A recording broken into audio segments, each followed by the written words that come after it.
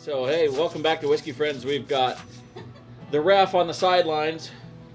I'm watching. The nurse. From a safe distance. The nurse. Yeah. From a safe distance. The nurse, Digger, Doc, I'm Ken, and we've got a little Buffalo Trace Kosher. So weeded whiskey. Oh, that's got like a candy flavor. I was going to say, it comes out candy pretty quick. It sure does. Wow. That's not what I'm used to for a wheat. Are you sure, Doc, you don't want to have a snort of this here? Doc's over there, but no, the ref's going to hang yeah. right here. What do you think? Wow, that's really sweet. Is it all? It's all wheat? No rye? Oh, yeah. You're welcome to your own if you like. It's really good. I'm sorry, what? You want some? The nurse has laryngitis tonight. Just for right now? Just for right now. Laryngitis is always short-lived with her. I got the laryngitis.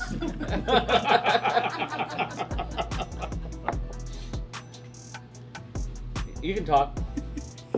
Darn laryngitis. You don't have to whisper. You'll be all right. Feels so good. This one's good. You're welcome. It is. It is good. Not the dead, Not mouse. Not the dead mouse one, no. If it wasn't an Iowa historical artifact, I'd be liable to throw it out in the trash about it right now. But Maybe just go bury it in the yard, and in 100 years when somebody digs it up, they'll really think it's an artifact. I think it's the time capsule. Like your elephant. yeah. Yeah, I like the elephant. 1976.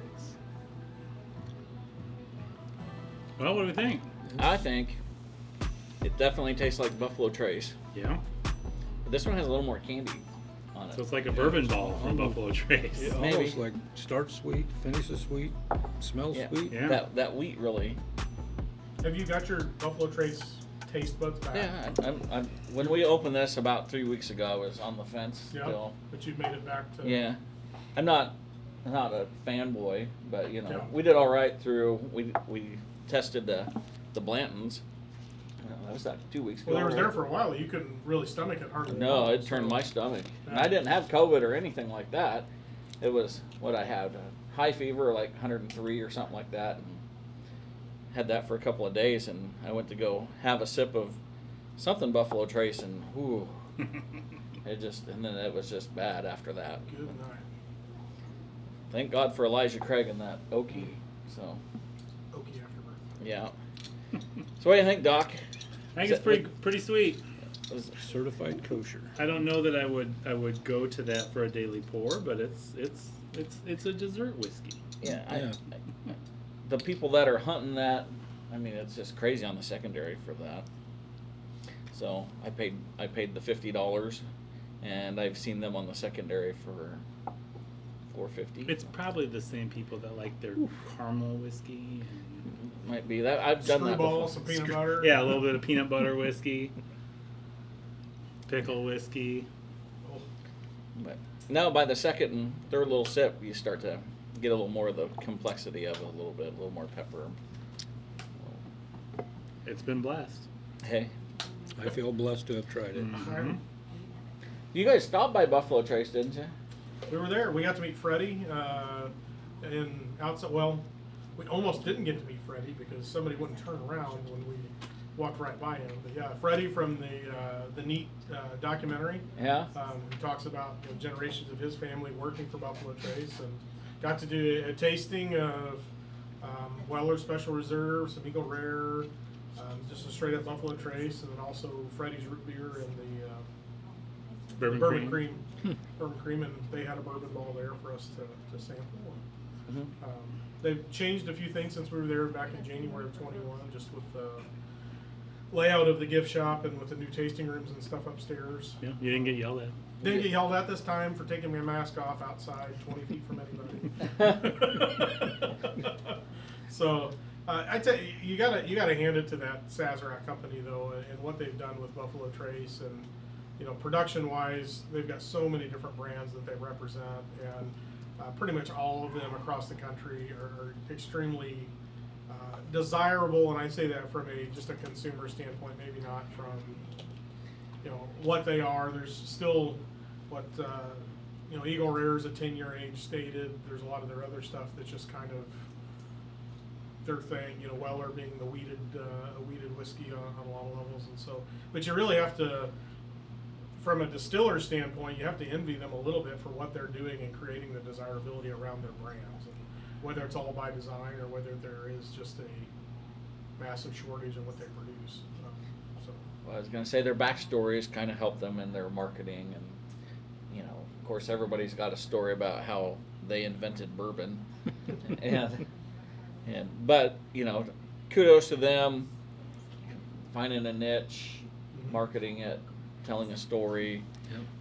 Their regular Buffalo Trace is the first barrel pick that I was ever exposed to from a barrel pick standpoint. I've got quite a few iterations of that, and those seem to be fewer and further between now because of the desirability across the country. Well, who would have ever thought that the normal Buffalo Trace that you just would go and pluck off the shelf would become scarce? Right. Yeah.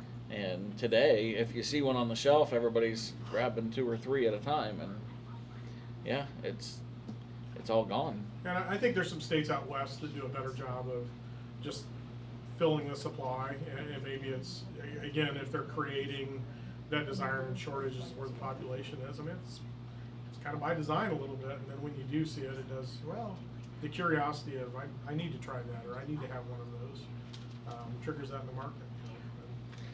And just because you think it's popular, probably it might taste better than it actually does. Yeah. Because you think that. Could be some of that. Psychological. Yeah. For sure. The fishing lure manufacturers figured that a long time ago. Probably caught more fishermen than fish on Yeah. these new and improved things. They used to have telemarket commercials on TV, the banjo minnow and things Yeah. like that people would Fish buy. popper, remember that? Fish popper, Fish popper. and then the Papille pocket fisherman and things like that. And so, you kind of have to laugh at it a little bit. But yeah, if you go and there's a shelf full of stuff and you're a little bit bourbon curious, and there's 15 or 20 of one brand, and maybe there's another brand with a limited supply with one bottle left there, maybe you tend to gravitate toward that. There probably is some psychology to the way that they present that. Marketing is all psychology. It is. So, well, I would say that wasn't too bad. I would call it a pretty standard Buffalo Trace Yeah. weeded sort of. Of course, it's blessed, and so. If you like a sweet blessed bourbon, Yeah. there you go. I mean, this is basically William LaRue Weller mash bill, your weeded mash bill. It's been blessed and bottled in 94 proofs. Yep. All right. Could be worse. It wasn't bad. At least I can handle Buffalo Trace again. So. Welcome back to the fold, Kenny. Yeah. Right. I'm doomed. It's all downhill from here. So, all right, for whiskey friends, have a blessed day.